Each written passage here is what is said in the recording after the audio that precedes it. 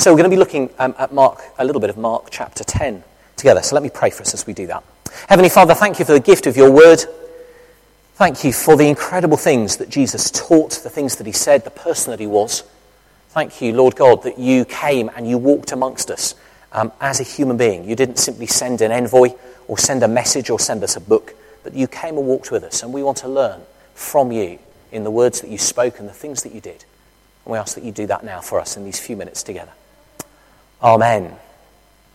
So we're in a bit of a series over these last few weeks and next few weeks, and we're asking very simply, what does Jesus' teaching, the things that Jesus said and the things that Jesus did, what do they have to say to us who are living normal, everyday, real lives?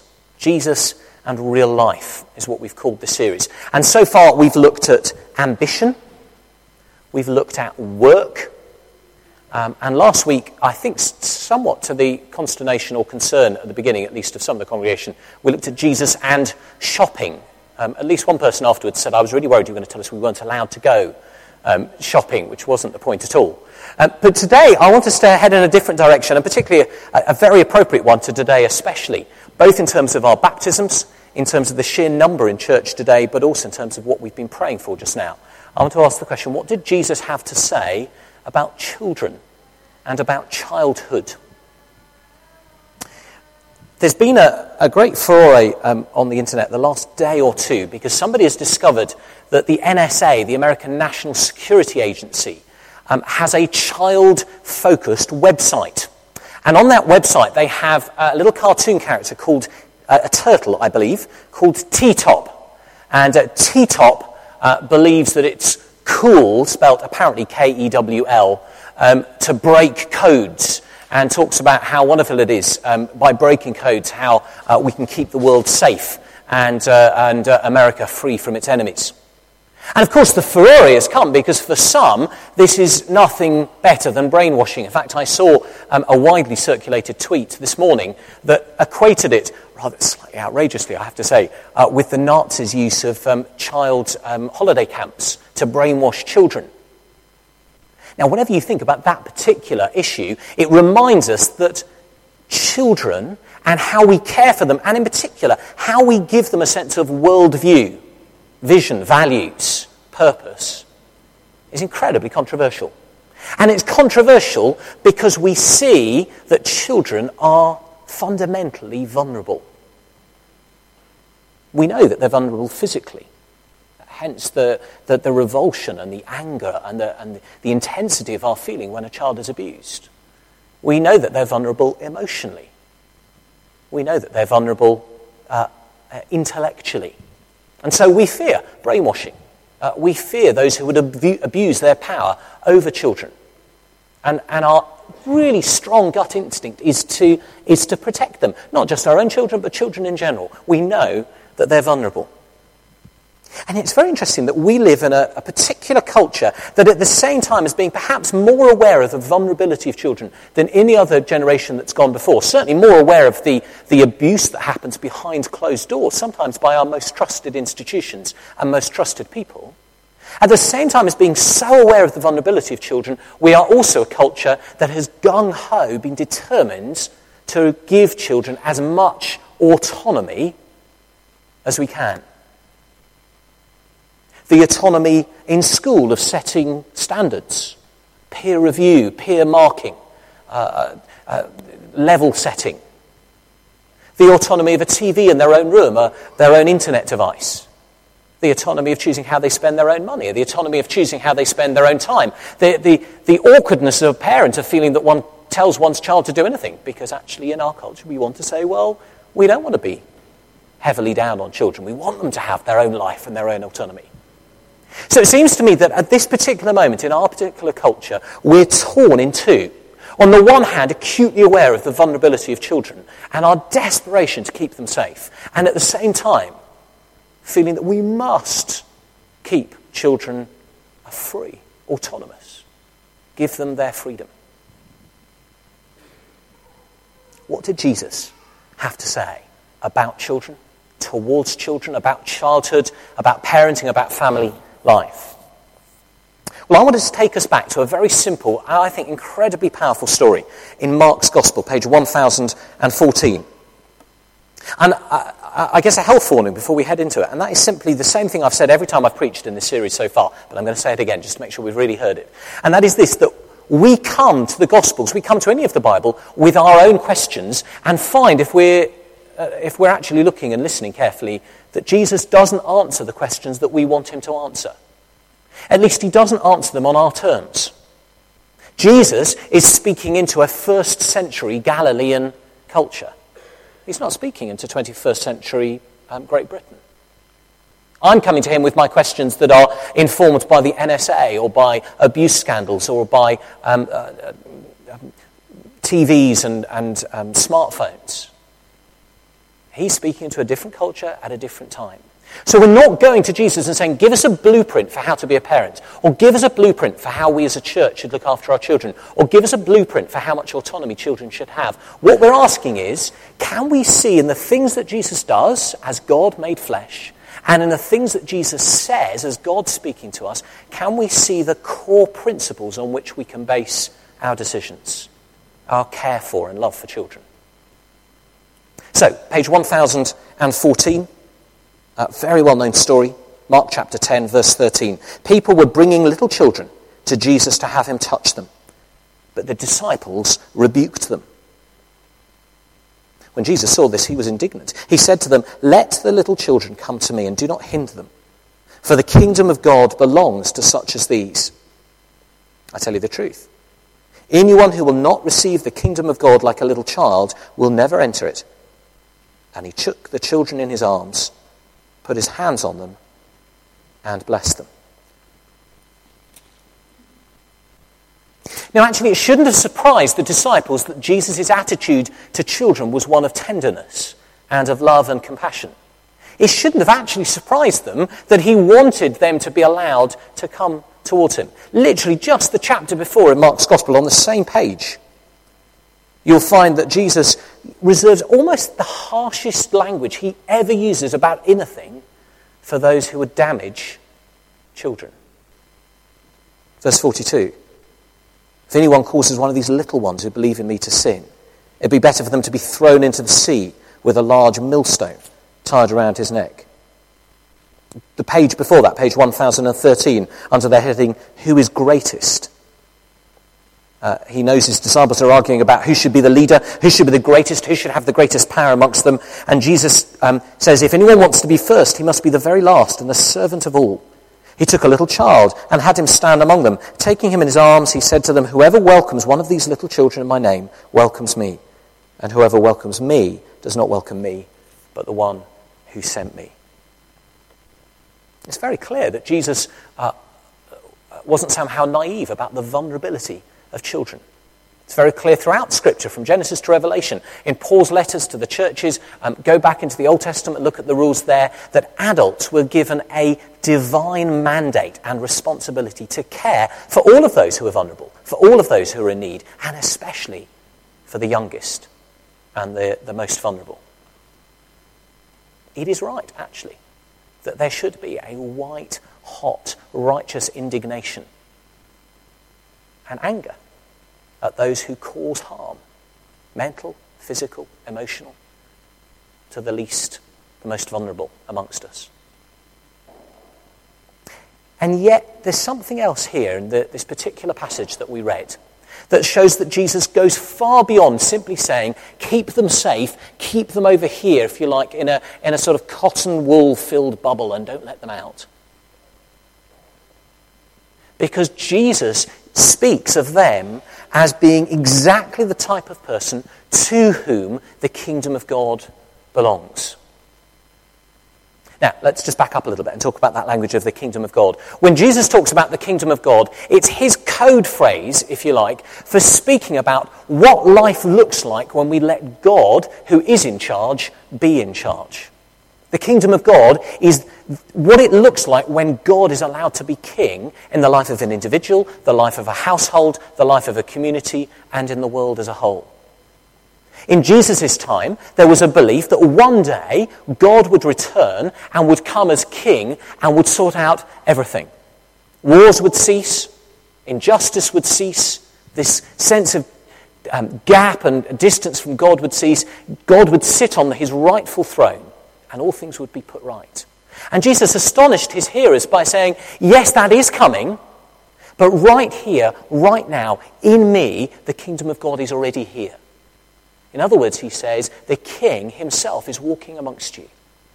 And if you choose to be a follower of this king, King Jesus, you get to enjoy what it means to be part of the kingdom of God. Now, I guess that the language of kingship and of being under leadership has got a bad press. We like our freedoms, we like our autonomy. That's why we want to give it to the most precious amongst us, our children. And actually, we know that being under the right leadership keeps us safe. We know that in the right context, whether it's playing a game of sport, we need to play by the rules. Whether it's being in a battalion of soldiers and needing to follow a commanding officer. Whether it's simply working as part of a team and needing to follow a leader. There is something incredibly important about following the rightful leader, not a usurper, and not simply allowing anarchy. And what Jesus came to say was, human beings have been made to be in a love relationship with their king, the one who made them, the one who designed them to live that way. We much prefer to turn our backs on God and say, I'm not interested, I'm going to do things my own way. And Jesus was saying, that's the reason.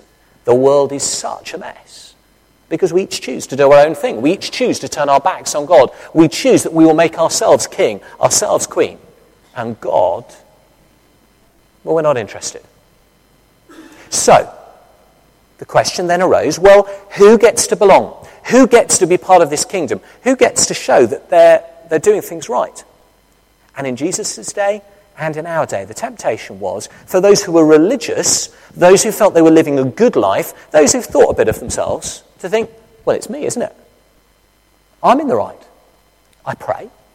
I go to church. I'm a good person. I give money to the poor.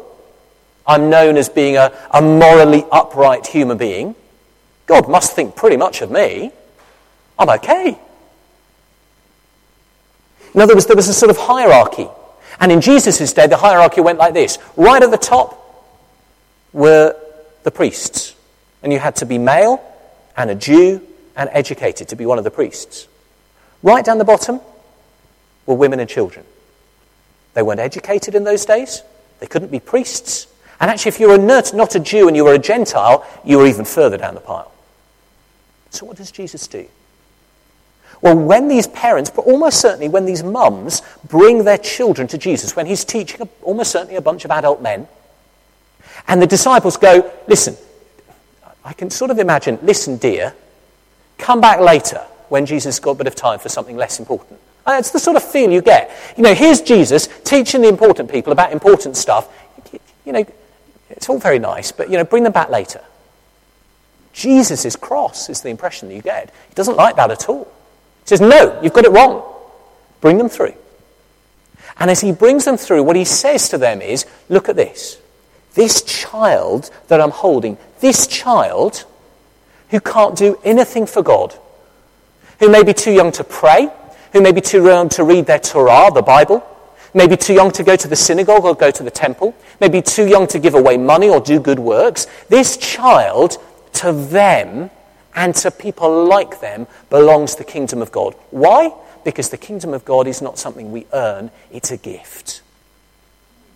It's about needing to come to God humbly, in need, dependent on him. In other words, Jesus sees children as, yes, vulnerable, to be cared for, but not on the outside looking in on an adult world. Maybe in modern language, Jesus would say something like this to us as a church. Children are not somehow the church of the future, doing a little bit of playing out there while we do our important stuff in here. To such as these belongs the kingdom of God. Because you get to belong to God's people not by dint of what you've done for him, but by dint of what God has done for you. That's the way round it goes in the kingdom of God. The gift, the call to belong is a call that's given to all. And it's actually really hard for us to receive it as an adult. You think, I've done all right. I'm a nice person. God must want something from me. He can't just go loving me. Surely I've got to do something for him first. And here's the crucial thing, and I think this is really where Jesus wants them to understand. The crucial thing about the child is that a child, when they're brought up in that right environment, we'll come back to that in a moment. A child, we know, we're hoping, we're longing, will learn from the youngest age that they can be, in fact they're meant to be, that it's okay to be dependent on those who have shown them love. A child is meant to learn from their first few seconds of life that they are loved, that they are precious, that they are cared for. And as a parent, honestly, all you want from them is to love you back. You don't say to them, I'll love you a bit more when you love me. You don't say to your child, I do love you most of the time, I don't love you when you're naughty. You don't say to them, I do love you, but actually if you don't pass your exams, forget it. Might say I'm going to be cross. Might say I'm going to be disappointed.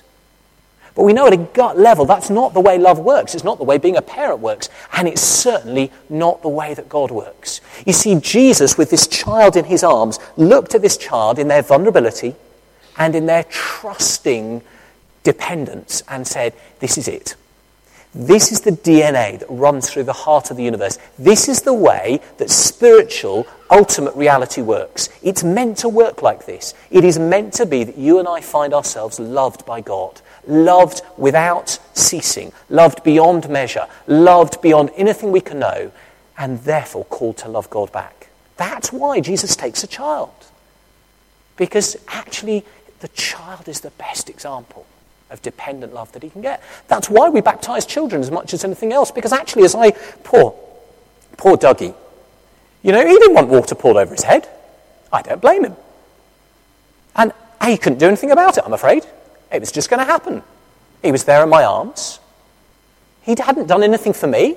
He hadn't done anything for God. And all he did for his mum and dad was simply to be. That itself was a gift of life to him. It's a wonderful picture language of what grace, God acting first, God loving us first, God in Jesus doing for you what you cannot do for yourself, loving you first so that you can love him back. So, what does that have to say to us? It has to say to us first, as parents, for those of you who are here today, that our most important role, alongside, yes, I hope and pray, teaching, if you like, the facts of the faith and teaching the Bible stories, actually, before any of that, more important than all of that, is that our children should know what it is to be loved unconditionally and to learn that the most important reality at the heart of the universe is that we are loved and that we are called to love back. How hard it is for an adult who as a child was not loved that way to ever believe that God loves them. To ever believe that they're not having to somehow earn God's approval. That God isn't waiting there with a big stick and bang, something bad happens to you and you think, what have I done? I must have done something bad to God. It's not the way spiritual reality works. The reality at the heart of the universe is as it should be for a child. You are loved beyond measure before you've ever done anything for God. That's what Jesus was on about. That's the most important thing. You may, maybe it's just me, but I think most of us as parents spend an awful lot of our time feeling utterly inadequate.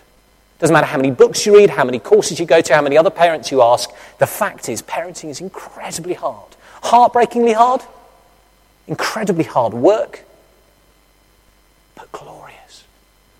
Because actually we know fundamentally that the most important thing we have to do is to show the love that we have discovered in God for our children. We love them. We hope they'll love us back.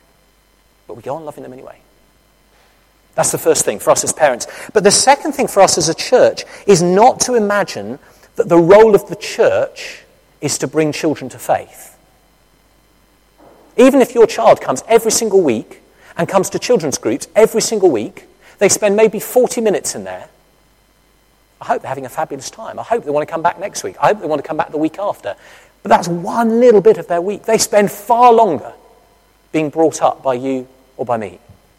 That's where they're going to learn the spiritual reality at the heart of the universe. And whatever else we might do in our children's groups, which I hope we're teaching them about God, I hope we're giving them experience of belonging to God's people, I hope we're giving them some fun, I hope they're feeling loved and they're meant to be here. But actually the most important thing for them is what they're learning at home. And that's why actually when we do baptisms, we actually spend a lot of time talking to the parents, the godparents. And we say to them, you as the community that are going to bring up these children beyond Sundays, will you love them? Will you walk with them in the way of Christ? But for all of us, whether you're a parent or not, whether you're a children's group leader or not, whether this is your church or not, here's the most important thing. And it's simply this, that if you want to know what God thinks of you, imagine the most perfect mum or dad. And then take it on, and on, and on. And if you want to know what God wants from you in this life, imagine what the most perfect parent wants from their child. That's what Jesus is saying. God has already done for you in Jesus what you cannot do for yourself. Jesus came and lived for you and died for you and rose again to bring you new life. He loves you. It's done. You can't make him unlove you. He simply wants you to love him back with the words that you speak, the things that you do, the person that you're becoming. That is the reality at the heart of the universe. That's what life is about. Life as a child, life as an adult. It is glorious chaos here in All Souls some Sunday mornings. There are children everywhere. And sometimes some of us feel a little bit, but there is an energy and a life and a joy, sometimes, in children that we want to learn from. And most importantly, there is, in their good moments, a dependent loving backness in children that Jesus says, look there. That's what it's about. Live that way, and then you'll get it right. Let me pray for us as we finish.